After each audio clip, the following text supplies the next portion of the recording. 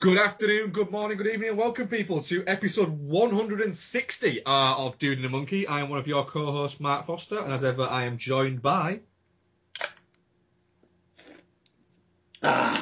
Ian Loring, hi. What are you drinking, Ian? I got a couple of Vocation Brewery beers for today. Oh, very nice. I got Life and Death and Pride and Joy. Life and Death is the one I just cracked out. It's a 6.5%. So, that's a Thursday night beer. Yeah, boy. Fuck it. Why the fuck not? The thing is, I've been trying to keep it like a little bit on the down low of late, and I had a job interview today, so I'm kind of in chill mode now. Oh, So, sweet. A job interview which involved me building Lego Star Wars models. Yeah, that's strange, that, bud. I've not heard that one. Like, fucking...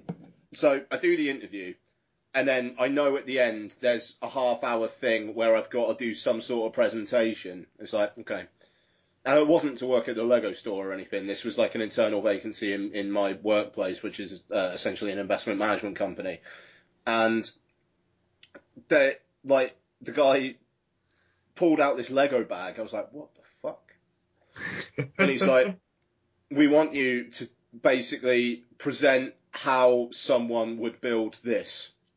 It's like, okay. You got half an hour. Do it whatever way you want. It's got to follow these points. Right. We'll see you in a half hour. I'm just staring at this Star Wars Lego box, just like, what the fuck? At any point did you think, I hope I can keep this afterwards? I actually asked. But yeah, so that was interesting. And the thing is, I did it from the point of view as if I was working in a Lego store, and it was like showing someone one of the hot new products for the year and like how to build it, and we've got to have fun with building it because it's essentially a training role I'm going for, so I was taking it from a training perspective. And one of the other guys in my department went for the job and had the interview in the afternoon, and he said he took it from the position that he was a chief in the First Order, telling people how to construct this turret. I was like, fuck, that's good. That's good, but I think he's overcomplicated it. Like, maybe, but the thing is, if this guy gets it, Jan, he's brilliant, this guy. Like, he's a really good dude. If he gets it, fair fucking play. If any of the other jokers go in for the interview, there's two others being interviewed tomorrow. If they get it, I don't know who they are, fuck them. But if me or Jan get it, then great. So I am very much in chill mode. This fucking Life and Death is gorgeous. How are you anyway? You alright? I am not bad. I am having the work week from hell. We'll say that. I'm having an absolute hellish week, which I can only assume is going to get even fucking worse tomorrow because I've got an incredibly difficult fitting to go tomorrow. And when anything's difficult, I haven't had anything that difficult this week. Just everything that could fucking go wrong has gone wrong this week. So I'm just literally, I'm focused on 6 o'clock tomorrow night, which is around about when I think I'll finish my fitting tomorrow. And if I can get to that point without having some kind of breakdown, I am going to be a very, very happy man. Sounds good. Yes. So, other than that, all good. Is there anything in the wonderful world of movies that we need to talk about before we get into trailers that's happened this week? Well, today as we record Thursday the 19th, there was a big thing in the Daily Mail that Daniel Craig had turned down $100 million to play Bond in 2 more films. Jeez, that's... Wow. So that is, look, I'm done with this shit. Levels of no. That is a man quite literally going, I am too rich already to care about that. I mean, he's probably got a shitload of money. He's banging Rachel Weisz. He can pretty much, to an extent, do what he wants in terms of acting. So, good on him. You could see that actually pissing Daniel Craig off. Yeah. Yeah. Well, I'm looking at one of those terrible, net worth things, and it lists Daniel Craig has been worth around near $100 million, so around 50 million quid. I'm sure he's happy with that. I'm sure he's not going to be too bothered. And the thing about it is that's like, because it sounds a lot, doesn't it? I mean, $100 million is an incredible amount of money, isn't it? Mm. It is. But a James Bond movie to do 2 more, that's effectively like 5 years of his life, really. You know, so in that amount of time, he could probably do $5-10 million roles and get, half of that amount, but do less work. Exactly. Yeah. No. Exactly. I mean, like he's booked to do a one series TV show, and apparently he's actually pretty into that by all accounts. So, they'd have to wait anyway. Now, I mean, the kind of the scuttlebutt, because last week Tom Hiddleston was apparently photographed out with Barbara Broccoli and Michael G. Wilson, I believe. Yeah. Who are the producers of the Bond films. So then the scuttlebutt was Hiddleston will be Bond. And I'm kind of okay with that, because it's going to be a very different Bond, but it would be cool to see Bond, go back to straight up charming. It will, yeah. It'll be cool to see that. The issue I'd have with that is, does he go back to straight up charming, or do we go back to that kind of smarmy, hyper-misogynistic Bond that was kind of creeping in a little bit in the previous couple of films a little bit? I don't think in this day and age, I don't think that would happen with an actor like Hiddleston. And that is the thing. Hiddleston seems a little bit too sort of smart and a little bit too just a nice guy, I suppose, is the best way to do it. Too moralistic, I suppose, to kind of allow that. You could see him being the sort of guy who would go, I don't think I'm going to say that, because it's a dick thing to say. Yeah, I mean, we'll see what happens, but I'd be okay with Hiddleston. I like the fact as well that if that was Craig's last film, it basically ends with Bond driving off into the sunset with a girl. Yeah, which is quite nice. Because that felt, weirdly, Spectre felt like, apart from the kind of leaving it open with Blofeld, it kind of felt like an ending. It did, and you almost wonder whether or not that Mendes and Craig kind of orchestrated that themselves so that they could kind of go, look, there's a break there. You could quite easily say that's the last one without sort of saying, oh, but it was left too open. They could say, there you go, there's the break. I think as well as the, who's the new Bond, the new interesting one will be who's going to be helming it, who's going to be behind the camera this time. It is just as interesting as who's going to actually be sort of directing, who's going to be actually starring as Bond. Yeah, no, absolutely. It's going to be an interesting couple of months or so, because it does kind of feel like they're going to need to start revving up for the next Bond if they were going to want one out next year. It kind of feels like they need to be getting on with it now. Yeah. So, yeah, we'll see what happens. And I think maybe after the kind of slightly mixed reception that Spectre got, it might be good to kind of just set fire to it and kind of start over again, Yeah.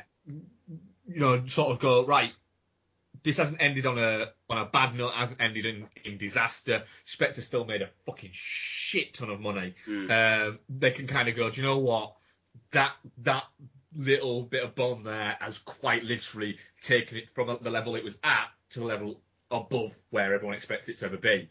Totally. And, it's taken the jokiness away from it. And maybe the seriousness and the moodiness needs to kind of temper a little bit with the future ones. I don't personally think so, but for fans of the franchise, they seem to. Then they can kind of do that without it going back to the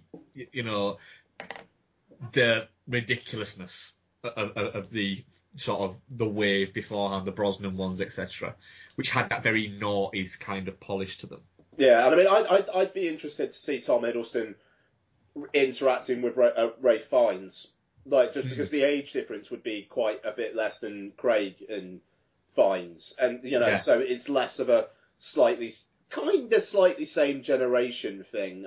Yeah, I don't know. It'd be really interesting, and I think from a commercial point of view, he's a bit 4-quadrant, is Hiddleston as well. Like, everybody loves him. Yeah.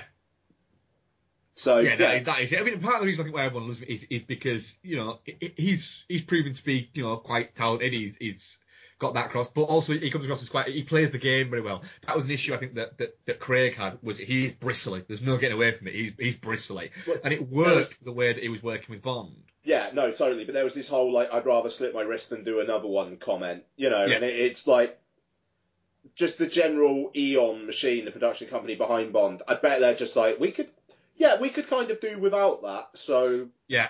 He did seem like somebody who, during the Spectre sort of press sort of run, was kind of saying stuff that he knew would piss people off. Mm-hmm. Like quite literally saying, yeah, I have no problem with if somebody comes up and is getting in my face and getting over the top with asking for autographs and photos and things like that. I have no problem with saying, oh, please fuck off. Mm-hmm.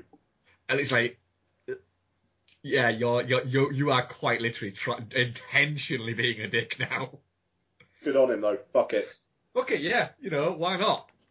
You know, like I said when we were talking about before, a friend of mine worked on a film that Craig was working on and said he was a really nice guy.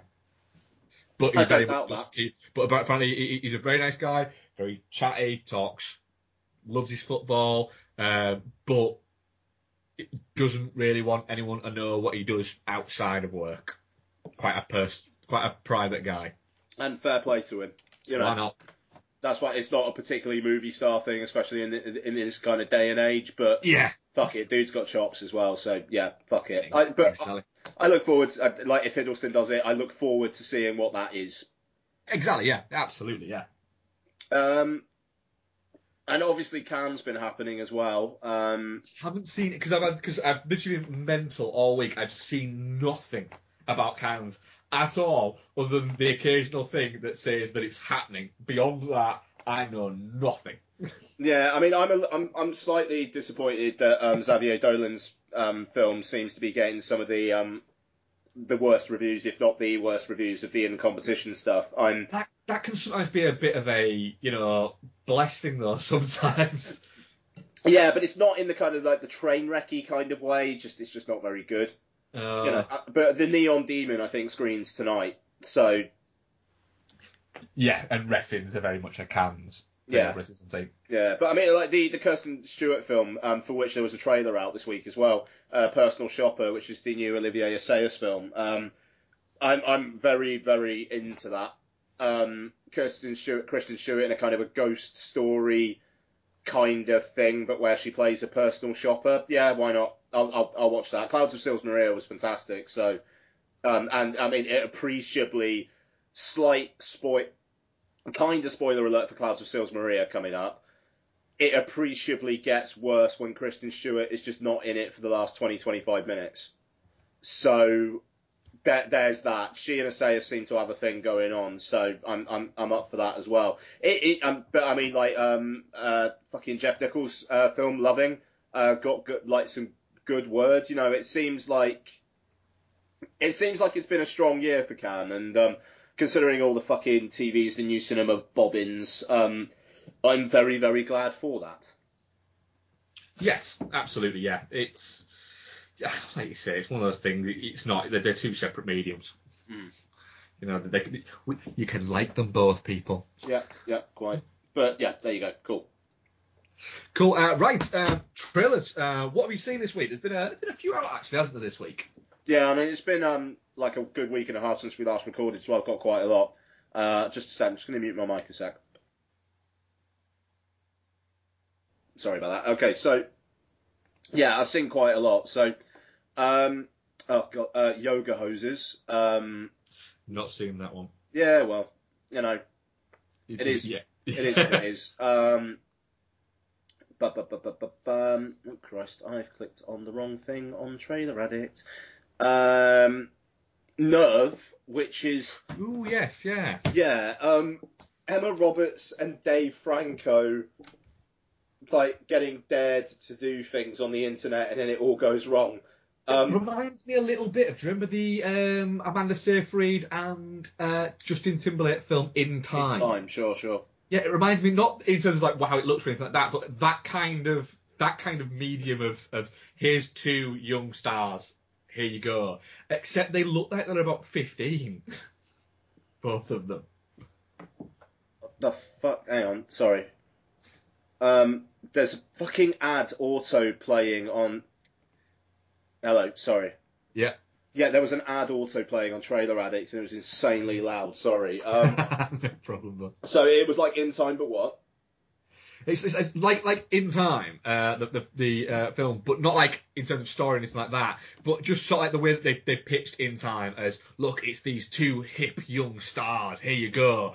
But the problem is that neither Dave Franco or Emma Roberts look like actual full-grown people. They both look like they both look incredibly young in that movie. Did I say Amanda Seyfried earlier on? I might have. Yeah, Emma Roberts. But yeah, no, absolutely. It kind of feels like Emma Roberts has been playing the same age for about the last 10 years. Yeah. I mean, we all know that I have a thing for Emma Roberts because I know she's violent. That's good. You know, anything that comes up, I'll go, yeah, I'll watch it, because I imagine at some point she's probably going to kick this shit out of somebody. Nice. Yeah, no, I mean, it's a midweek Netflix. It absolutely is a midweek Netflix. You know, so yeah, there's that. And it literally, the end of the trailer literally gives away the end of the film. Yeah, man, yeah. Like, it's just a way to completely tell us what the entire film is, guys. That's well done. Well it literally is. You could go, so that happens then. Mm-hmm. And Assassin's Creed? Looks yellow. Yeah, and it looks alright. I'll watch it. Yeah, why not? Yeah, I'll watch it. I'll tell you one thing. I'm getting sick of this fucking rap music played over every single film at the moment. Trailer. Literally that song. Because they're all the same. I'm not saying all rap sounds the same because I'm a fan of rap myself, but it is literally every film of that type now has that type of score running over the trailer. And it's a bit like, could you think of anything else? Really? Is that the best you can do? I'm a big fan of the line, "Welcome to the Spanish Inquisition." Yeah, it's a little bit like, fair play. I mean, it's a good cast. It looks lovely. The shot of him, of Fassbender jumping off the tower looks magnificent. I just hope that they can tie both worlds together okay. There you go. Yeah. No, exactly. I mean, and it kind of, there was some quote saying that most of it actually takes place in the real world, which is a bit, really? I thought the whole point of it was that it's in Italian history or something, or Spanish history. I mean, I watched the fuck out of it. It comes out a few days before Christmas. It'll be a nice thing to go after Rogue One, and great, cool. See how it goes. Yep. So, Billy something's long halftime walk. Oh, Billy Lynn's long halftime walk. That's the Badger. Should be interesting, like being shot in 3D and high frame rate and like all sorts of crazy shit Ang Lee's doing with this. But I don't know, like the trailer doesn't really give much indication of what it's actually about. Apart from he's traumatized by war and there's some sort of big presentation going on in an American football field. And that's about it. So, yeah, I mean, did you see this? I've not seen it now. Yeah, I don't know. We'll see. One that a couple of trailers might start to make more sense of. Yeah, no, totally. Yeah. The Accountant, which, new Gavin O'Connor. Trailer's quite interesting. Doesn't really tell you anything about the film, but it evokes a mood, which is great. I mean, it is more a teaser, and I'm looking forward to seeing more of that. Yeah, it's got enough intrigue in it, I would say, certainly. And I'm sure it'll be better than Jane Got a Gun. Yeah. So, Hell or High Water, the new film by David Mackenzie, which was playing at Cannes in some respect. Good cast: Jeff Bridges, Chris Pine, Ben Foster.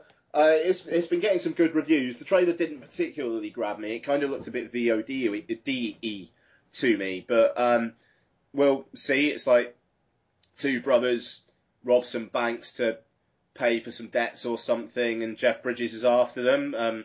Sure, why not? Yeah, with that cast, I'll watch it. Yeah, totally. Just based on cast alone. No, absolutely. Did you see the trailer for Don't Breathe?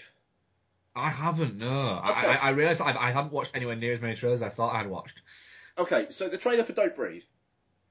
It's this girl is living with her like deadbeat mum and her deadbeat mum's boyfriend and her little sister, and she says, "I'm going to get some money. I'm going to take you away," to the sister, and the sister's like, "Yeah, let's go."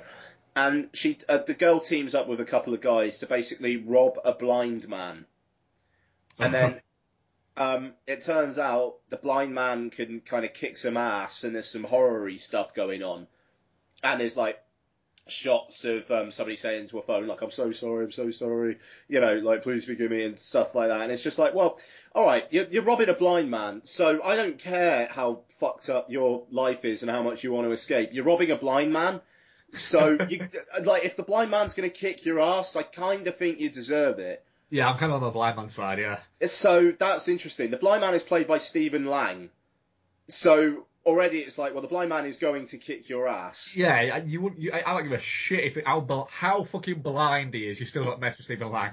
Yeah, so you know, I'm a little worried about the sympathy here, but it's directed by Fede Alvarez, who did the Evil Dead remake, and it's produced through Ghost House Pictures again. So I'm assuming Sam Raimi's got something to do with this again. And yeah. I mean, like, I'm kind of intrigued to see what the fuck's actually going on, because it seems like some supernatural shit's happening. So you know, we'll see. But yeah, all for the blind man. Yeah. Fuck the robbers. And finally, the new trailer for Ghostbusters, which I still think looks fun. I'm in agreement there. I still think it looks fun. I'm still well on board. Yeah, and that's it for me, man. How about you? Good morning, lad. The second trailer for Pop Star Never Stopping. Still very worried that this is going to run out of steam very, very quickly in the movie. So yeah, it's if there's nothing else out of the cinema that week, I'll go and see it. But if there's anything else out, I'll probably just not. Yeah, I mean, I like me some Sandberg. I'm in. I like Sandberg. I can say if it's anything over 100 minutes, I'll be going, ooh. That film should be 88 minutes long. I'm assuming it's 85 minutes. Just based off the trailer, I'm assuming it's 85 minutes. Yeah, it should be. The Purge election year, the latest trailer for that. This looks like there's a lot of batshit shit going on in that, and I like that it looks like it's going full fucking genre. And you know, the first two were quite genre picky anyway. I like the fact that it's going hyper stylized and essentially now treating the Purge like it's gone beyond just a point where people can commit crimes. It's now essentially a crime party for everybody, and you know, there's almost like a cosplay element to it. It looks quite fun, really. So I'm very much up for that. And the latest trailer for Sausage Party. Which again, like Pop Stars Never Stop, Never Stopping, I'm worried that literally once the joke's revealed, that it's just going to tell the same joke over and over again, and you're going to be going, right, okay, this is a funny idea, but have you managed to wrap an entire story around it? I trust Rogen and Goldberg, but the trailers aren't selling me. Yeah, for sure. That's where I'm at. Yeah, I trust the people behind it, but like you say, the trailers are making me go, a little bit. Yeah, for sure. And beyond that, that's everything I've seen. Cool, man.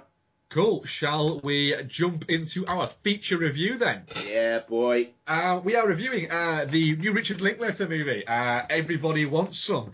It's his first film since the incredibly successful, both critically and commercially, I think, Boyhood, which won Academy Awards. It's him going back to sort of his medium, I suppose, in it being a period piece comedy. Set around sort of college years and school years. Spiritual sequel to Dazed and Confused, but also was kind of inspired and kind of the idea of it whilst he was making, whilst he said he was watching Boyhood, apparently. Really? That's interesting. Said that that he came up with the idea from the end of Boyhood, where his roommate comes in. And it's sort of like them before, it's those few days before school where everybody kind of gets together, but school hasn't quite started, and that's where he kind of came up with the idea. And then he went back and with Dazed and Confused and put everything together and sort of came up with this film that's set in Texas in 1980, where you have, it's essentially it's the baseball team for a college have been given 2 houses that they are going to live in that are off campus, and one of the new sort of freshmen there, Jake, turns up, and it's about him integrating with the current people that are already there, as well as the new guys that have come along as well. As is usual with Dr. with Linklater, it stars people who aren't necessarily household names or big stars, but have done little bits and around. So you've got Will Britton, Zoe Dutch is there, Ryan Guzman, Taylor Hoytney, Wyatt Russell turns up as well, which is quite cool. Very smart casting, by the way. Yes. Considering the arc of that character, really smart casting. Because when he first comes in, you kind of go, But then remember all spoilers all the time. But yeah, it's essentially one of those Linklater movies where there's no real plot. It's just these things happen. So Ian, everybody wants some. What do you think? Yeah, so I mean, it's a bit of a risky proposition here as well, because to an extent, Linklater is going back to the well, and people could maybe accuse him of being like resting on his laurels and like trying to have an easy win or something. But I mean, what's a better film, Boyhood or Everybody Wants Some? Boyhood. What would I watch again a lot quicker? Everybody Wants Some. I was very entertained by it. I certainly don't think it's perfect, and I think that if you do not key into the vibe of watching these guys hang out, then you're in for a tough time, and that has happened with some people. Yeah.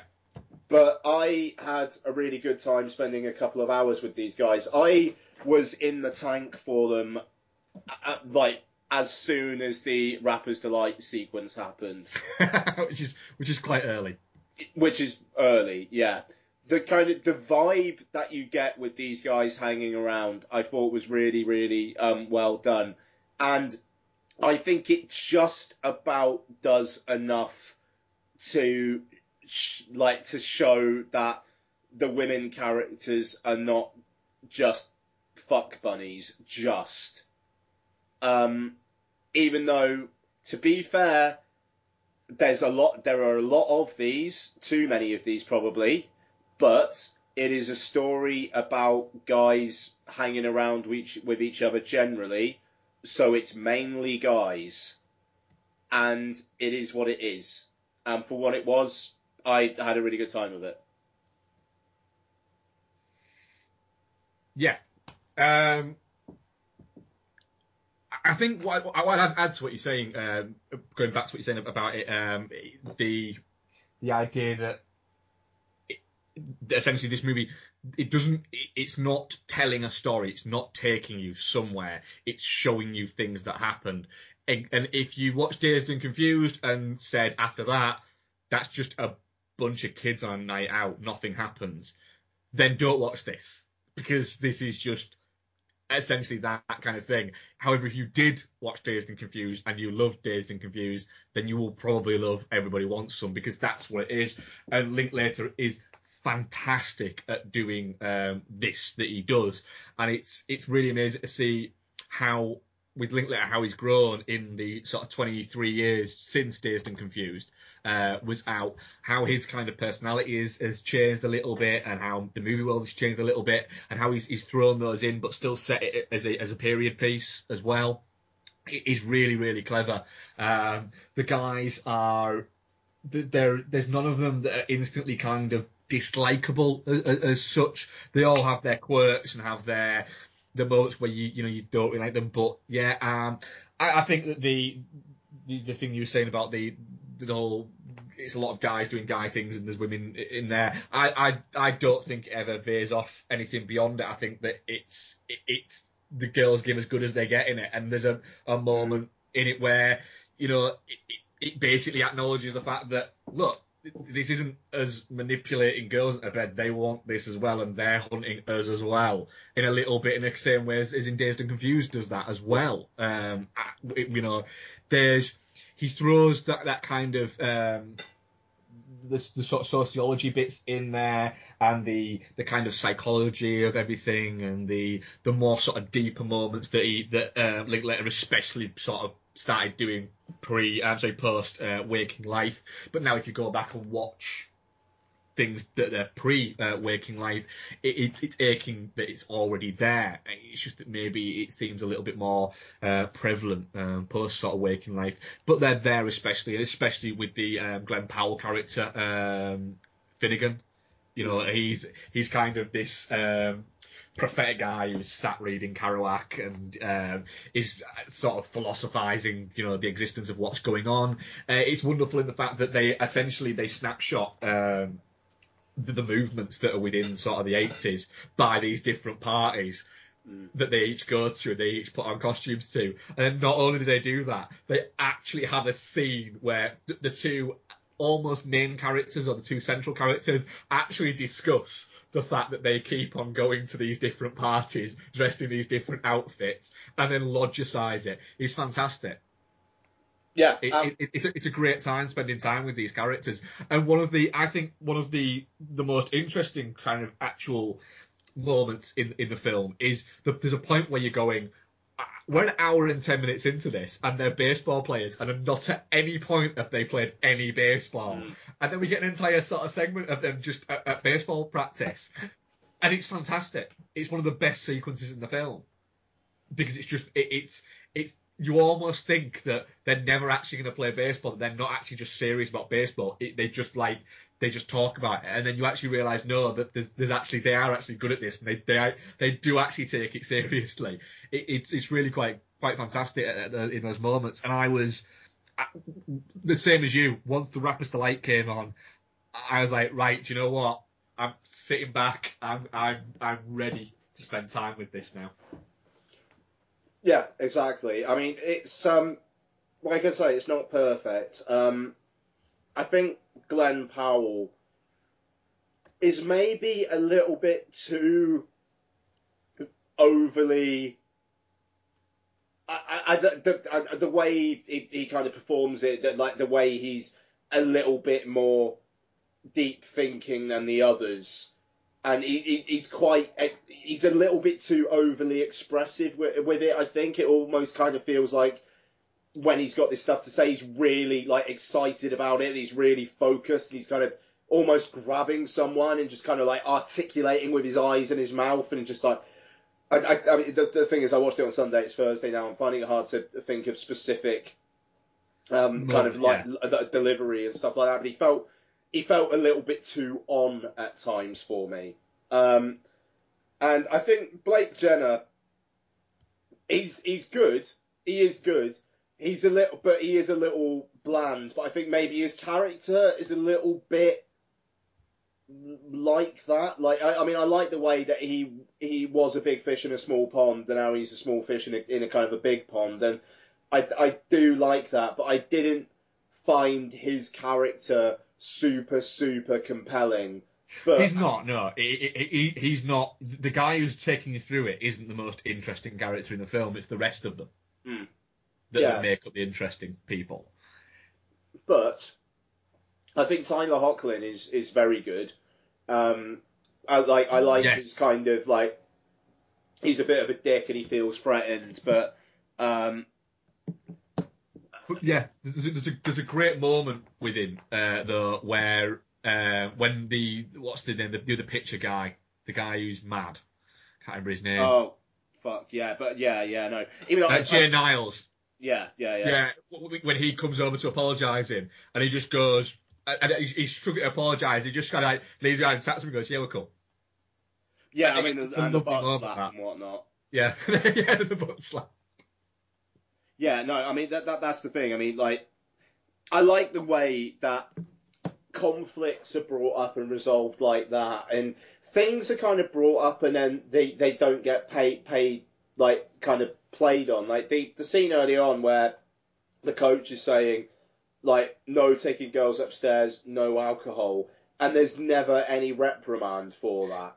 Yeah, it's typical kind of Linklater in the sense that he builds all of these things, and normally you'd think there's going to be a crescendo, but there isn't. He doesn't. He never goes beyond kind of the remits of standard reality into these.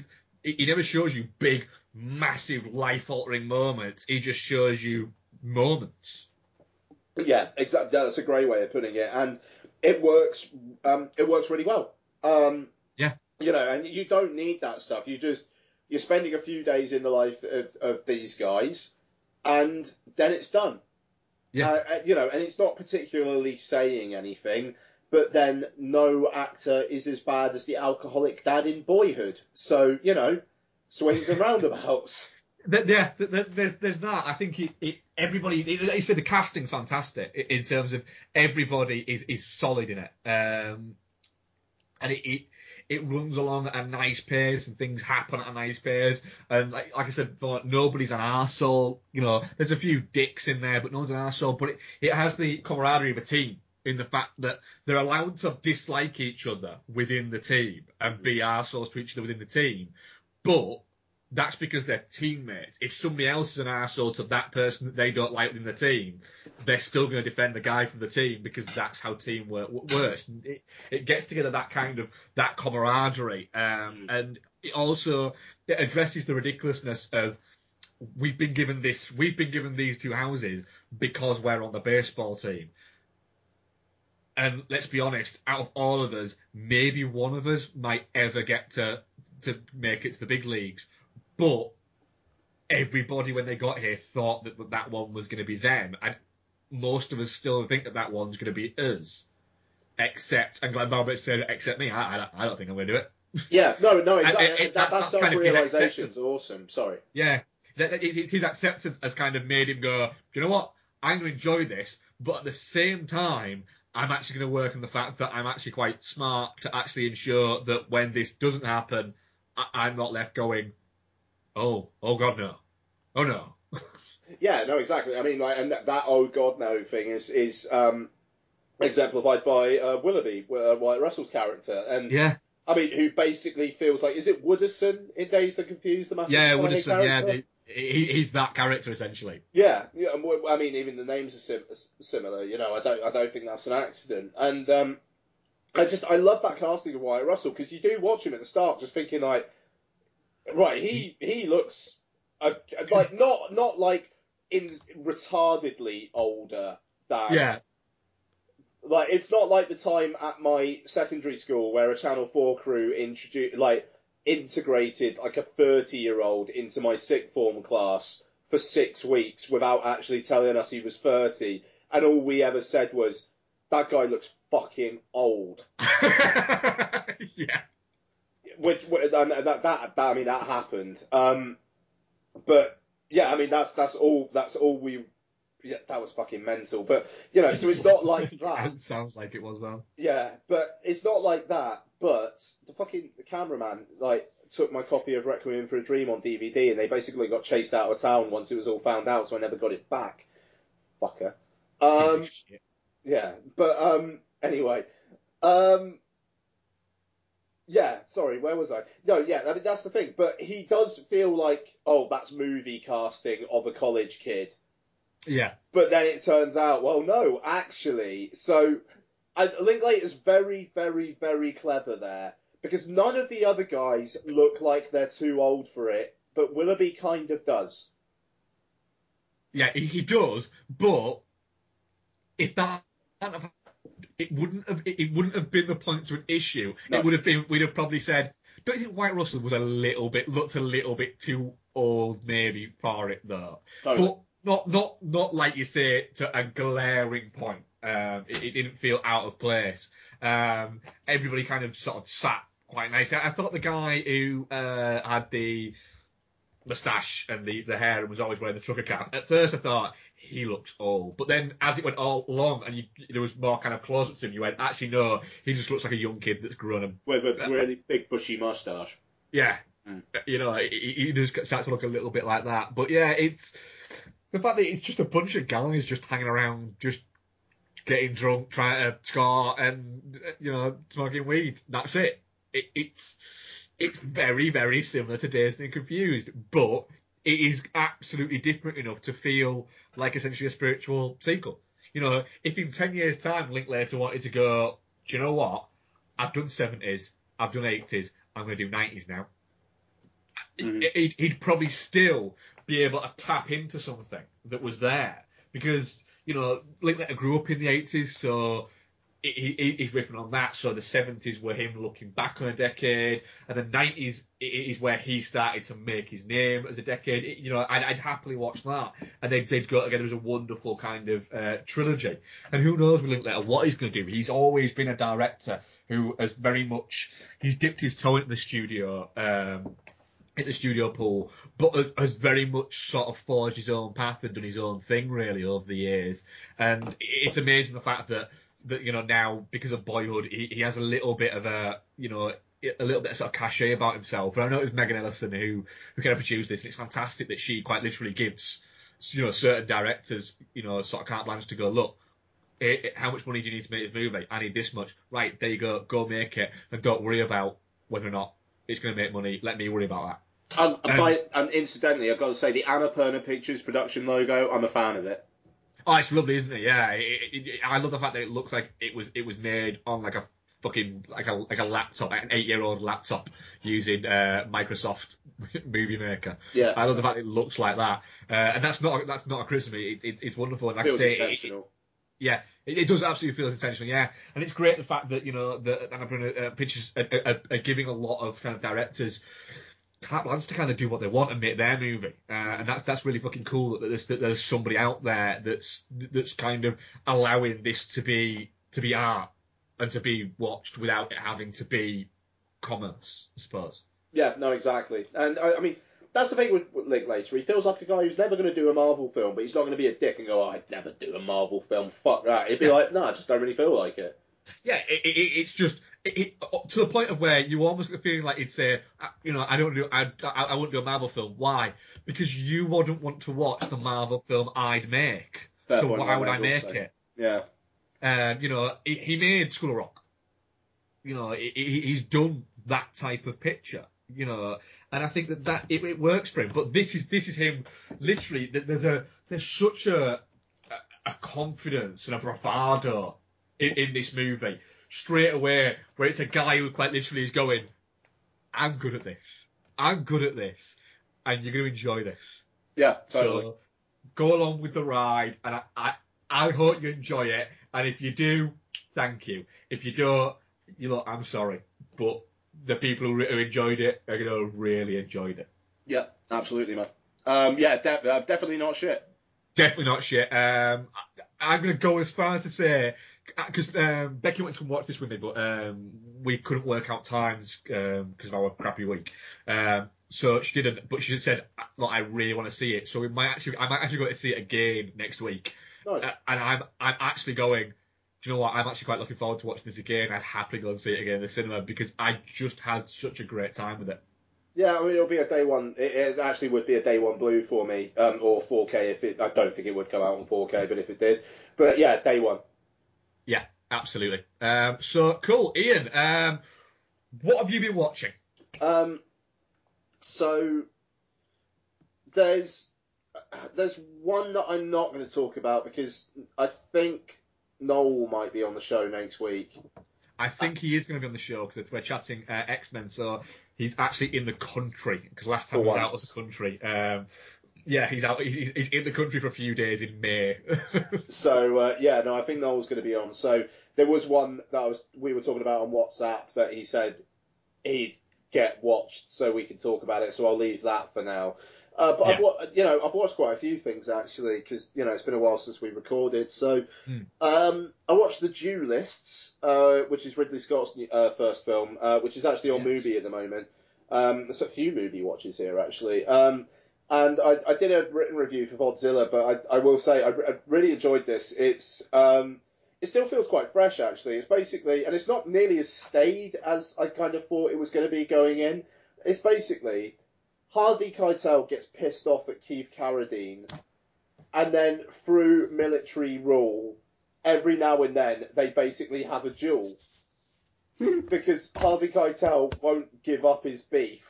Keith Carradine basically spends the whole film going, "Why is he so pissed off with me?" And then every 20, 25 minutes or so, they have a bit of a fight. And it kind of goes through about 30 years. But it's brilliant because there's stuff like they're in the army and they're allowed to have duels as long as they are of the same rank. So there's okay. I don't know whether that's based on fact or not, but there's one bit where Keith Carradine is basically hiding from Harvey Keitel, and he's trying to hide from him for a few days because he's about to be promoted to a rank above Keitel, so then Keitel can't touch him. So then he's just trying to kind of evade him because then Keitel can't touch him because of procedure. So they have these duels, and there's one that's on the horseback, which is kind of fucking mental, actually. He uses really, really fast cuts, really fast cuts to get into their mind's eye, and it's very effective. And the last one takes place on quite a massive landscape, and it's quite a fucking tense little sequence, but it's a really interesting character study between two guys who just kind of need to sit down and have a beer and just fucking hash it out, but won't because they're blokes, and it's not what they do. It's kind of fascinating, but it's really entertaining. It's actually quite funny as well. So it's quite a heavy recommend as the Duelists, actually, and like I say, it's on Mubi for about another 3 weeks. Victor Frankenstein, the Max Landis written film, directed by Paul McGuigan, who director of Gangster No. 1 and Push, the superhero one that Chris Evans and Dakota Fanning were in a while back. But he's also I've got that on Blu-ray. Nice. I do actually own that on Blu-ray. I bought it for £2 from Asda. I don't remember it being terrible, just very anonymous, but it literally, I remember nothing about it. I don't really remember a thing.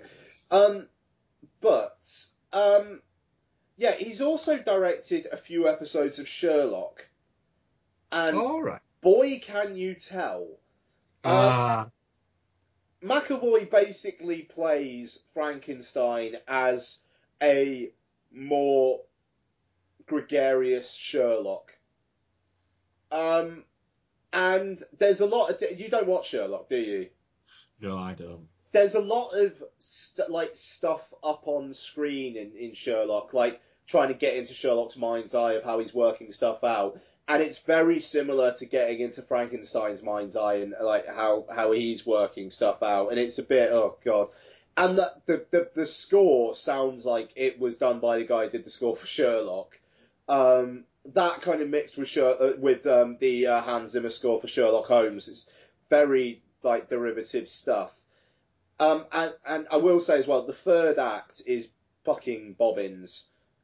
But McAvoy and Radcliffe together are actually pretty entertaining. They have a good chemistry together. And on occasion, it's sprightly enough. Right. But it's not a recommend, but I really don't think it's a train wreck. I think it's 105 minutes long or something. And, oh God, yeah. And I'm just reading my Letterboxd review, and I Am Kazam commented on it. The biggest problem was the police character. Yeah, okay. So, Andrew Scott, who plays Moriarty in BBC's Sherlock, plays a police detective who's kind of on Frankenstein's tail. And he is not great. It's how many antagonists does this film need? Because there's also a guy who bankrolls Frankenstein's work for his own evil gains. And it is a little, right, so you can't have Victor Frankenstein being the bad guy because he's got to be sympathetic. So you've got a cop played by Andrew Scott from TV's Sherlock, who is not really a bad guy either because he's very, very religious, and the film does the lazy thing of basically making the religious person be the bad guy. Which, you know, people with faith, they're not bad people. People who try to enforce their faith on other people, maybe they are. But then his character gets less kind of bad guy-y as it goes on, as there's like backstory revealed as to like why he's so like zealous in his faith. So then Freddie Fox is the benefactor guy, and then he is a bad guy, but he's not in it enough to be the bad guy. So it's all these people fucking swirling around, and then you've got Frankenstein's monster, who at the end of the film, it's basically like, right, okay, so the original Frankenstein, the monster is just this essentially this poor creature that's like made against its own will, essentially. And here, it's just a like guy in a fucking rubber suit who just pummels people. It's insanely pointless. It sounds a little. And I mean, like Charles Dance turns up for a scene as Frankenstein's dad, because why not? Yeah, exactly. Why not? And I don't know, Igor has a love interest. You know, it's really weirdly filmmaking by committee, but to start the whole idea of it in the first place is the idea of fucking Max Landis. But then it kind of, I don't know, it feels like it's something that got taken away from him, but it probably wasn't. He's just a little bit ropey.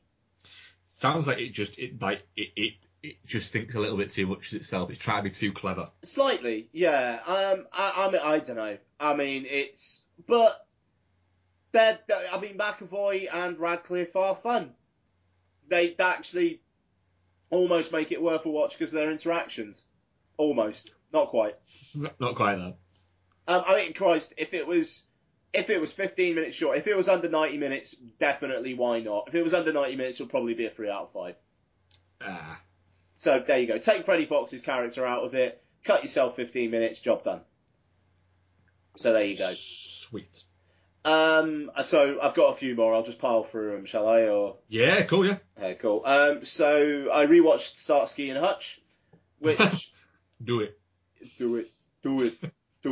Which I really like, except for the fact that it looks like shit. It does look like shit, but I'm in the camp of I really like it. I know. I mean, like, there's damn solid fucking laughs in Starsky and Hutch, but it looks like there's a light shining directly on Ben Stiller and Owen Wilson's faces in every single scene. I mean, the cinematography is atrocious. Yes, atrocious. I mean, who the fuck? I'm gonna have a look now. It's like it's going. I'm having a look as well. So I'm trying to remember who shot it. Barry Peterson, who shot. That sounds like they got somebody off the street. Well, he shot the Jump Street films, which actually look good. They look really quite good, actually. Yeah. Zoolander, We're the Millers, Sisters, Jumper, The Watch, Vacation, Dark Blue, randomly, Hollywood Homicide, and Starsky and Hutch. They're not too bad looking films. Starsky and Hutch looks like hammered shit. So, Starsky and Hutch does, yeah, but the rest of them are all right. Yeah. So I don't know. There you go. Okay, and I watched on Netflix. I watched Circle. Circle Jerk. Circle. So, film starts off. There are these people standing in a circle, and they all look like they're asleep. And then one of them wakes up, and they're like, what the hell's going on? What the hell's going on? Steps out of this, like, dot that's below them, and then they get killed. And then everybody else wakes up. And basically, it's some alien force have abducted these people, put them all in a circle, and every like 2 minutes or so, they all have to like think of who they want to die out of the other people in the circle, and then the one with the most votes gets killed off. Oh. So, like, the thing is, I stuck it on because it was like 85 minutes. And Circle is literally one of those movies that I think literally everybody who has Netflix, which is 3/4 of the population of the world, has hovered over. Yeah, totally. Totally. And yeah, it's an interesting idea, but then it turns into, oh, you're going to kill me because I'm blah, blah, blah, blah, blah, blah. Oh, well, no, that's a good point. Maybe you're not. Oh, no, I am, actually. All right, then you can die. It's like that. Like, I'll give you an example. Like, there's a Hispanic like guy with tats and a beard and like a cut-off shirt, and like they're all like people are like, well, you're obviously a piece of shit. You're a dirtbag, and he's like, well, what, why, why is that then? Just because of my tattoos and blah blah blah. And then a couple of minutes later, like a police officer character's like, hey, I know you. You beat up your wife and nearly killed her and blah, blah, blah, blah, blah. And then he's like, you don't know what you're talking about, man. Yeah, it was you. And he's like, the bitch deserved it, blah, blah, blah. And then bang, he's dead. And like, I mean, there's like a black guy who's like saying like, oh, it's funny how all the black people are getting killed off. And then like all the other people are like, stop calling us racist, blah, blah, blah. And he's like, bitch, blah, blah, blah, blah, blah. And it's like, right, okay, he's dead then. And it's just like, what? So it's like, I'm not a stereotype. Oh, sorry, maybe you're not a stereotype. I'm going to perform exactly to stereotype. Okay, you're going to die dead. And that's all it is for about 45 minutes or so, because they have to fit out the crowd.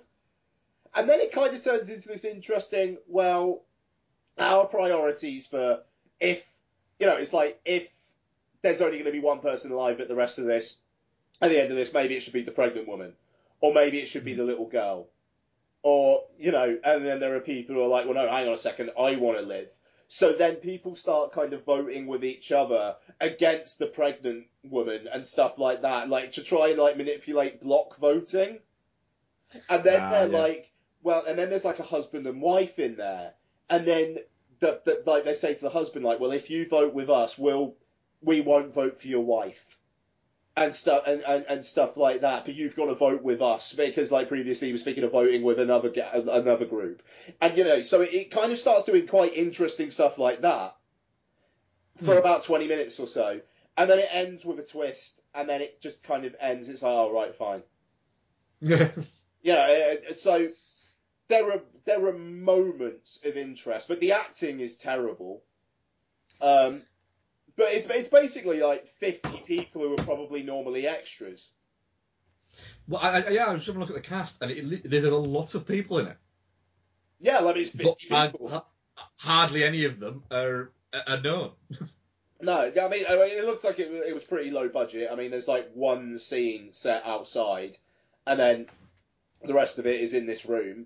So it looks like it could have been shot in like a week or two. I mean, I'm looking at a review on Letterboxd, Cube 4, Circle.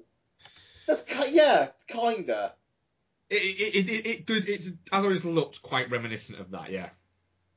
Yeah, so, it's... I wouldn't recommend it, but... I like 2 out of 5, but if the premise is interesting, you maybe could do worse. Yeah. Maybe. So there you go. So that's Circle. But like you say, it's just one where I'd seen on Netflix loads. I was like, fuck it, that actually sounds like an interesting idea. I've got an hour and a half. Why not? So yeah. Okay, 2 more. Both movie watches. Failsafe. Sidney Lumet's film, which is fucking tense. Holy fuck. Yeah. Holy fuck. Is it tense? So it's basically set around the Cold War. A mechanical malfunction basically leads US fighter pilots to go into Russia to nuke Moscow, but it was a genuine mistake. So it's the guys in the air wondering whether they should actually do it, and the guys down below, including the president, played by Henry Fonda, essentially trying to convince Russia that they're not meaning to do it. The third act made me so tense that I actually got indigestion. I think purely as a result of clenching and just being like, oh, seriously, anybody who's seen it will know what I'm talking about. There is something that the American president does at one point, which I cannot fucking believe they actually did in this film. I mean, it's stunning. And I believe George Clooney directed like a live TV movie remake of this. I believe he might have done, yeah. And I am all over that. I really, really want to see that. And I hope No, he didn't direct it. He starred in it. It was Stephen Frears who directed it. Oh, Stephen Frears. Yeah. Oh, nice. Okay. Well, I am all over that. Clooney, Richard Dreyfuss, Harvey Keitel, and Noah Weil. That sounds. Yeah, there you go. Stephen Frears. Nice. That. Hank Azaria, Brian Dennehy, Sam Elliott. That's a decent cast. Yeah, okay, that looks awesome. Quite good. Yeah, I mean, I'm not going to say too much more because I didn't know a lot about it going in. Bloody hell, it's like a good 20 minutes shorter than the original. That's interesting. But yeah, I'm not going to say much more about it because if you haven't seen it, you should totally watch it. And last thing, Hitchcock's To Catch a Thief, in which Akish Lorraine is deemed to be the height of sophistication, and Cary Grant laughs while two women fight over him in the sea. Very, very light. I mean, it starts. The opening titles is against like a picture outside like a holiday shop, saying like "beautiful France," and then it kind of zooms in on the picture, and then it's France. So it's like the early Bond films where it's basically like travelogues. It's like showing ordinary people things they wouldn't be able to see, and that's basically what this film is, but with quite a fun little caper going on with it as well.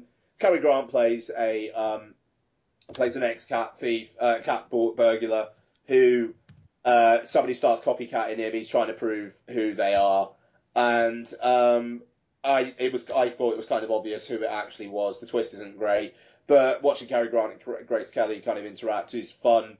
There's a mother character in it, Grace Kelly's mum in it. That actress is great. Cary Grant teams up with this insurance guy. He's fun. It's a good little cast, light as a souffle, but it's a great deal of fun. Cool. Yeah, and I'm done. All right, cool. Right, I shall jump in with mine then. Right, I rewatched Bad Neighbours.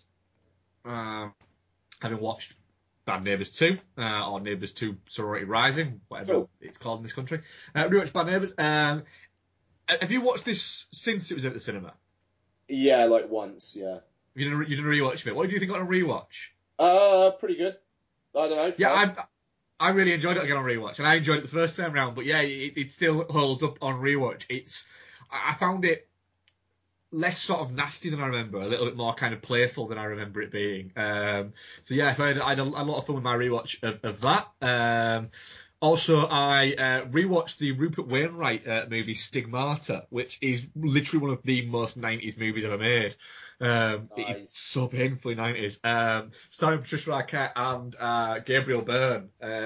I love me some fucking supernatural kind of Catholic movies and Catholicism movies, so it is a little bit like catnip to me. And this is, it's all over the place. It's hyper stylized. There's a lot of kind of.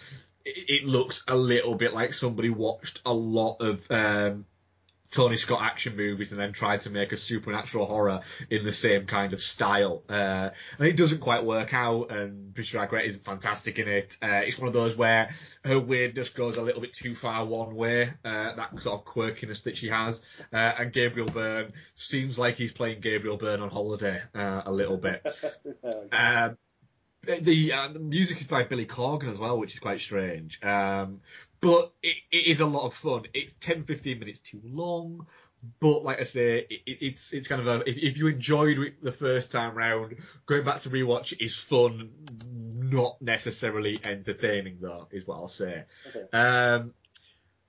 And then the sort of the three that I'll talk a little bit more about. I rewatched Death Proof. First, I've watched it in quite a few years, despite the fact that I really enjoy Death Proof. And it is one of those that gets better every time I watch it, to be honest. I find myself enjoying it and having fun with it the more and more I watch it, really.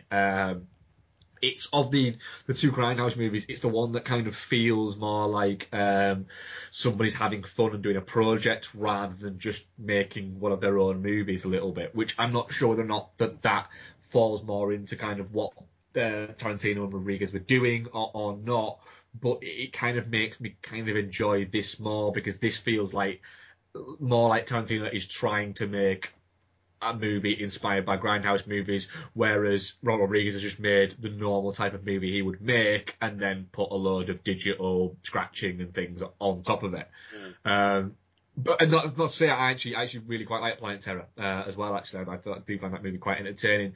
But I find Death Proof to have a little bit more to say in a weird way, or a little bit more about it, is what I'd say. I like the fact that it's split into two acts and almost like two movies. So that the idea that Tarantino had that where these Grindhouse movies were often shown as double bills. So you've got they were originally shown as double bills, sort of Planet Terror and Death Proof, but obviously as much sort of scaled down versions of each other. Tarantino's his full film is almost like that in itself, the same character. Russell's fantastic in it as this overblown character. I like the interactions between the characters. I will say that any time Eli Roth's on screen, the appallingness of his acting ability is kind of on full display. It literally, you can almost see the cogs turn in his head as he's remembering his lines. It gets like that, but it's a lot of fun. And Zoe Bell is a lot of fun on screen, doing essentially mad shit. And I did go and see this with a Q&A with Zoe Bell and Tarantino. Where they were doing a Q&A after it. And Zoe Bell just fucking swears so much it is untrue. And she was actually wearing a dress during the what is it? And she kept sitting with her legs normal, sort of like legs in front of her. And every so often, Tarantino was just leaning across and just closing her legs because she just kept on opening her legs and sitting with her hand in front. And Tarantino was just closing her legs. And it's like, for a while, she kind of like didn't realise. Then all of a sudden she went, "Oh shit, I just realised why you're doing that," and then closed and crossed her legs. Fucking hell. And Tarantino just burst out laughing. And then at one point, somebody asked Tarantino the question of, the moment in the second half of the film, where the car spins off the road, there's easily have been enough time to stop and have her get off the hood and then get in the car and have them set off again. And Tarantino goes, "No, they wouldn't." And he stops him dead, and the guy goes, "No, I'm not giving you my opinion. I'm telling you. I'll ask you a question now." And the guy goes, "Yeah." And he goes, "Have you ever driven a car at 50 mile an hour with a beautiful lady strapped to the front of it?" Yeah. And he goes, "Well, no." And he says, "Right, we have, and I can answer you that question. No, they wouldn't. Next question." And it was just fantastic in the way that he just shot this guy down. He didn't do it in a rude way. It was almost like he was offended by the question because the question was kind of saying, "Oh yeah, but that wouldn't happen, would it?" And he's like, "It would. We did it. There you go. That's pretty good. Next question, please." And it's fantastic. Listening to Tarantino talk about film is incredibly engaging. It's that thing. He's a personality in of himself, and it's fantastic. And it was a great experience sort of seeing that Q&A. Another film I watched, I rewatched Dazed and Confused, inspired obviously by Everybody Wants Some. A movie I've seen more times than I'd care to mention. But it really is. It really is fantastic. It's like a warm hug of a movie. Once you start watching it, you're introduced back to these characters, and very much similar to Bane, to Everyone Wants Some. There's no real bad guys. You know, Ben Affleck gets about as close to being a bad guy as you can, but it's more. You look at him and you go, yeah, I know that guy. I know that guy from when I went to school. It's the guy who always took things a little bit too far and a little bit too serious and wasn't bright enough to know that they were the arsehole. Yeah. That's who Ben Affleck is. And he's probably still the arsehole in the group. But I guarantee you, he's the guy where if you were having a shitty day and you rang him and said, do you want to go for a beer? He'd go, absolutely. Yeah. You know, he's an arsehole, but he's our arsehole. It's that kind of thing. It is, I mean, it's insane when you look back at this cast of, at the time, essentially kind of unknowns. You know, you've got Jason London there, but Rory Cochrane's in there, Matthew McConaughey's in there, Adam Goldberg's in there, you know, Marisa Ribis is in there, Cole Hauser's there, Nicky Katt, Ben Affleck himself, Mila Jovovich, Parker Posey, Renee Zellweger's in it very briefly. It's amazing that this is a snapshot of people that would go on to be either huge stars like Affleck and McConaughey, or great kind of character actors, and you know, it's that guy Froms, like people like Goldberg and Cole Hauser, Parker Posey, Nicky Katt. You know, when you look through it, their careers have all gone fantastically well, but they've never done that big, huge sort of breakout role thing.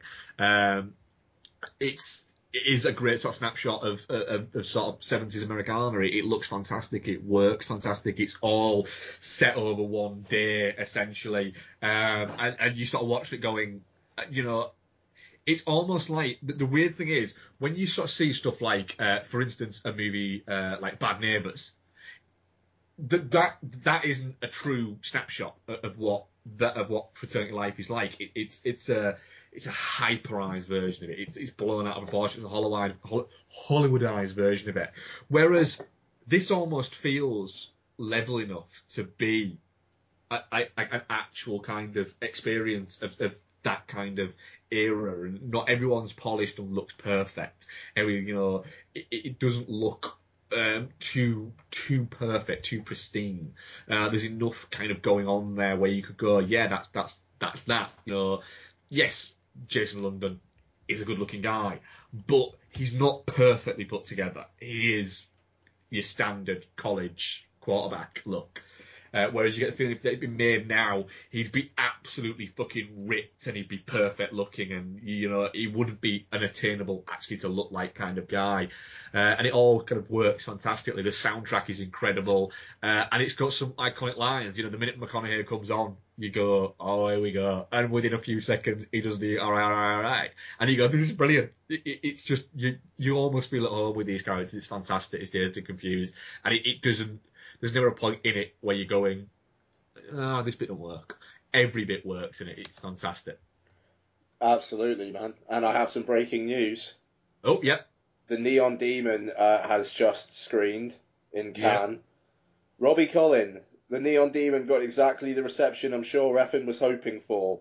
Audience members literally shouting abuse at the screen. How do I even review that now? It's basically Death Becomes Her with explicit lesbian necrophilia. Oh, do you know what? Yes. Like, yeah. Zan Brooks, dumbstruck by the Neon Demon, Refn's nightmare fairy tale of LA, savage and sublime, an assault on the senses, so naturally they booed it. Yeah. Right, that sounds fine. I'm all for that. Yeah, but sorry, continue. Ian, on to my final one, a movie you were all for. Oh. Zoolander 2, oh, or God, Zoolander, okay. or Zoolander number 2. I love how I bloody came out saying I think it's one of the best comedy sequels of all time, and then not a single fucking review I read was positive about it. Right, the 2016 sequel to when was Zoolander? 2005? 2001. 2001? Was it that long ago? Yeah. Wow. Written and directed by Ben Stiller, also Justin Theroux, Nicholas Stoller, and he's also in there on writing. Starring loads of people. Quite literally loads of people, including a lot of people as themselves. Zoolander 2, nobody likes this movie apart from Ian. And me. Yay! Because the reason why I like this movie is it feels like they started writing the sequel in about 2003, or having ideas for the sequel in 2003, and started making it in 2015, but just kept all of the jokes that ran along from then. There is so much going on in this movie. It is tricky to kind of take on board. There are so many things thrown at it that some of it lands and some of it doesn't. But when it lands, it's so interesting and so what? Yep. That it works. That it works really, really well. The one thing I'll say is it's not perfect, and a lot of it doesn't work, and a lot of it is really? Really? Suzanne Boyle? Sting? That doesn't not what? That's fine. What? Both of those. The Suzanne Boyle one made me go, fuck off, I don't even know who she is. I know of the name, I know where she came from, but honestly, if I was stood next to her at a bus stop, I wouldn't recognise her. I didn't recognise her in that. I like the idea of a load of screaming fans chasing after Susan Boyle, or like wanting Susan Boyle's autograph. I just think that's funny. Sorry. I enjoy the fact that MC Hammer is in the Fashion Police prison. That's fucking amazing. I enjoy the fact that they couldn't work out what Neil deGrasse Tyson did, but they knew they liked him. Yeah. Was good, was funny. Them try to work out what the guy who was completely all about irony, the designer, Oh yeah. was going on about, and they just kept looking at him. was amusing. Will Ferrell does what Will Ferrell does in these type of movies, where he turns up and fucking just steals it. It's stupid. It's ridiculous. It finished, and I thought I shouldn't like that, but I kind of do. I kind of did like it. The bits with his son were terrible, but I actually quite enjoyed them. Will Ferrell's plot Yeah. is fucking mental. Yeah, it's just so fucking strange as a movie. Yeah. That I did kind of quite enjoy it. Keith Sutherland as just traveling around as part of this. Oh my god! Like just the fact that you've got Kiefer Sutherland saying that shit to Owen Wilson, Yeah, and like with no smirk on his face whatsoever, like with a tear running down his face. I just the fact that he basically just calls him orgy. Yeah. I really, really, really, really, really, really, really like Zoolander 2, and I don't care who knows it. I think that film is so fucking funny to me. I will say I enjoyed it. It's a solid 7 out of 10 for me. I watched it and went into it absolutely with an open mind going into it, but I did think I'm hoping this is going to be all right, but I have a feeling this is going to be crap. By the end of it, yeah. I just went, I don't really know what to think about that, but I know that I didn't hate it, and I laughed enough that I liked it. And do you know what? I'd probably watch it again, so therefore, I think I liked it. As soon as Ben Stiller left that place in an Uber at the start, I was yes, I was very, very up for it. I mean, Billy Zane is the weird shamanic messenger. Just gold. I'm looking forward to watching it again. Gold. Yeah, I will say I enjoyed Zoolander 2. I didn't expect to, but I am very glad I did. Fucking right. So that's all I've got. We do have a few questions this week as well. I'll get them up now. First one is from Rich Kid at Rich J Kid. What film do you want to see a spiritual, if not literal, sequel to?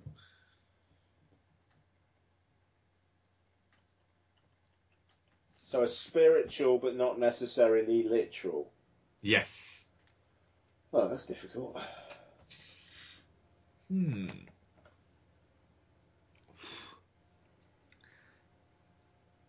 I'd like to see a spiritual sequel to the John Hughes movies.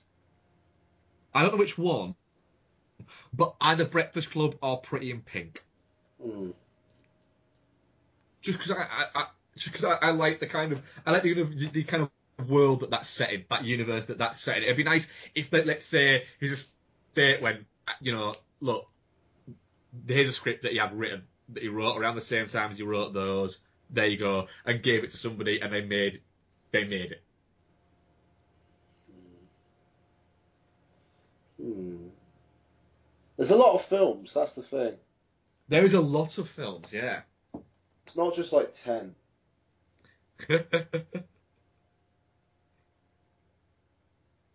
This is really playing me this one, isn't it? I'd quite like My Neighbor Totoro 2, where the girls are grown up and Totoro and Cat Bus are now demonic forces plaguing them. Just really, just go. The thing is, I've now watched My Neighbor Totoro so many times in my life, or specific bits of My Neighbor Totoro. I have now watched the cat bus scene in the rain in My Neighbor Totoro so much that I now want to see Cat Bus just eat the kids. Of course, My Neighbor Totoro, I have the Japanese poster on my chinny breast, so I see My Neighbor Totoro pretty much all of the time. Just that one image from it. I'm looking at a Japanese poster of My Neighbor Totoro now. Yeah. Is it the bus stop one? No, it's like a kind of split image thing of the girls sitting on the tree at the end where they're looking in at the hospital with Cat Bus. Oh, yes. And then like Totoro flying with them as well. I'll tell you what, I am loving this. iTunes wanted to do an update of my phone when I plugged in my phone into my computer, and now it's trying to update it and saying an unknown error has occurred, and now won't actually let me boot up my phone. It just stays stuck at the update screen. Oh, so you have to do a reset. Thanks, Apple. Do your reset. Fuck's sake. Anyway, sorry. No problem. Question number 2 is Marcus Zizou at Team Zizou. If you could bring one actor and one actress back from the dead and cast them in one more film, who would you choose? John Candy in the Kurt Russell role in Hateful Eight. That's fucking good, that. It'd be different. That's fucking good, though, that. Mine was going to be John Cazale in anything, because, let's face it, that fucking film would be incredible. Patrick Swayze is the kid in Room. Make it a better fucking film. No, it wouldn't. Yeah, that's a good one, that one. John Candy's a really good shout. John Candy in a Tarantino movie would fucking work, wouldn't it? Richard Pryor as Django Unchanged. Changed. Oh, that would be a much different movie. Natalie Wood would be my female one. That's not a bad shout. Doing what? I don't know. Natalie Wood doing... I don't know, I'd just like to see... do we have to specify the film? Yeah. I didn't know we had to specify the film. You don't have to if you don't want to. I'll have a think. Natalie Wood in... something. I can't think of anything now. Solid. But John Cazale, I'd like him to be cast alongside Al Pacino, Robert De Niro, and Joe Pesci in Martin Scorsese's upcoming movie, The Irishman. Nice. Yes. Nice, that's good. Because, let's face it, Scorsese returning with De Niro and bringing Pacino along for the ride and throwing Pesci in there, that is excitement overload for me, that one. Solid. I think that's going to be incredible. Yeah, man. That's very, very, very exciting. Even though apparently Joe Pesci is a little bit... I'm not too sure if I want to actually do it or not, because he's in retirement. He's very ill, isn't he? Yeah, I was reading an article yesterday saying that Louis C.K. wanted him to star in that web show he did, Horace and Pete. And he said to Louis C.K., I've seen some of your stand-up. It looks like you're not trying and you're not very good at it. Well, Pesci's only done a couple of movies in the past sort of like decade or so. And one of them was the De Niro directed The Good Shepherd. Good Shepherd, yeah. And the scenes that he's in, I think he's in 2 scenes, and they're both on a porch. And he's talking to, well, I think one of the scenes he's talking to De Niro's character, this scene he's talking to Matt Damon's character. And De Niro sort of said to Pesci, "I want you to do this," and Pesci was recovering from cancer at the time. And he's like, "No, I'm not doing it. So De Niro literally turned up at his house and said, "Yes, you are. You fucking owe me. We're shooting it now." And gave him the script, and he just went, "All right, I'll do it." And that's how he got Pesci to do it. Was literally told him, "You're doing it. You're doing it." So I'd hope that they literally say to him, "There, you're doing it. You're doing it," because any Pesci's fantastic Pesci, and it'd be amazing to see those guys kind of all back together and doing their thing. It's one of the movies that I hope more than anything that's probably ever been made is good. That's a fair shout, yeah. Because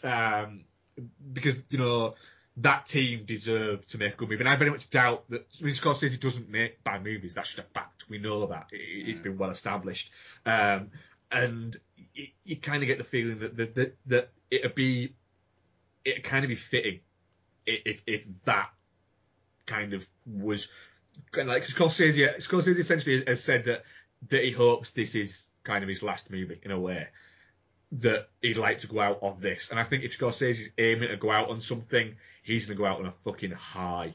Yeah, bloody right, man. Absolutely. Yeah, and I mean, I don't know, it would just be such an appropriate film to go out on as well. Exactly. Wouldn't it be amazing if that won Best Picture, Scorsese got Best Director, De Niro got Best Actor, and Pesci got Best Supporting? It'd be kind of like, it'd be the combination of all of these guys' incredible careers and the amazing sort of entertainment they've given us over the years. Totally. So anything else to add, Ian? Or is that episode 160 in the bag? I think that's episode 160 in the bag. I think it is episode 160 in the bag. What are we covering next week, Ian? We know, don't we? Yeah, boy, we're going to do X-Men Apocalypse, which has been getting some not great word. I read one tweet review of it, and I can't remember what it was, and it said X-Men Apocalypse is not as good as Dawn of... Shit, what's it called? Dawn of Justice, is it? Superman one. Yeah. Yeah. It's not as good as Dawn of Justice, and Dawn of Justice was shit. That is the only bit I read about, and I thought, yeah, I can kind of see that. Yeah, that's a bit of an old fuck, isn't it? I hope it's good, but so far the trailers make it look like a movie that was made 20 years ago. I'm worried. Yeah. I'm very worried. Yeah, and to be fair, the marketing's been worrying all along as well. So yeah, I'm looking at it going. Oscar Isaacs doesn't make bad movies. He makes good choices, which makes me then go, "Oh, that means he's due a shit one." Yeah. That means he's due a sorry guys kind of one.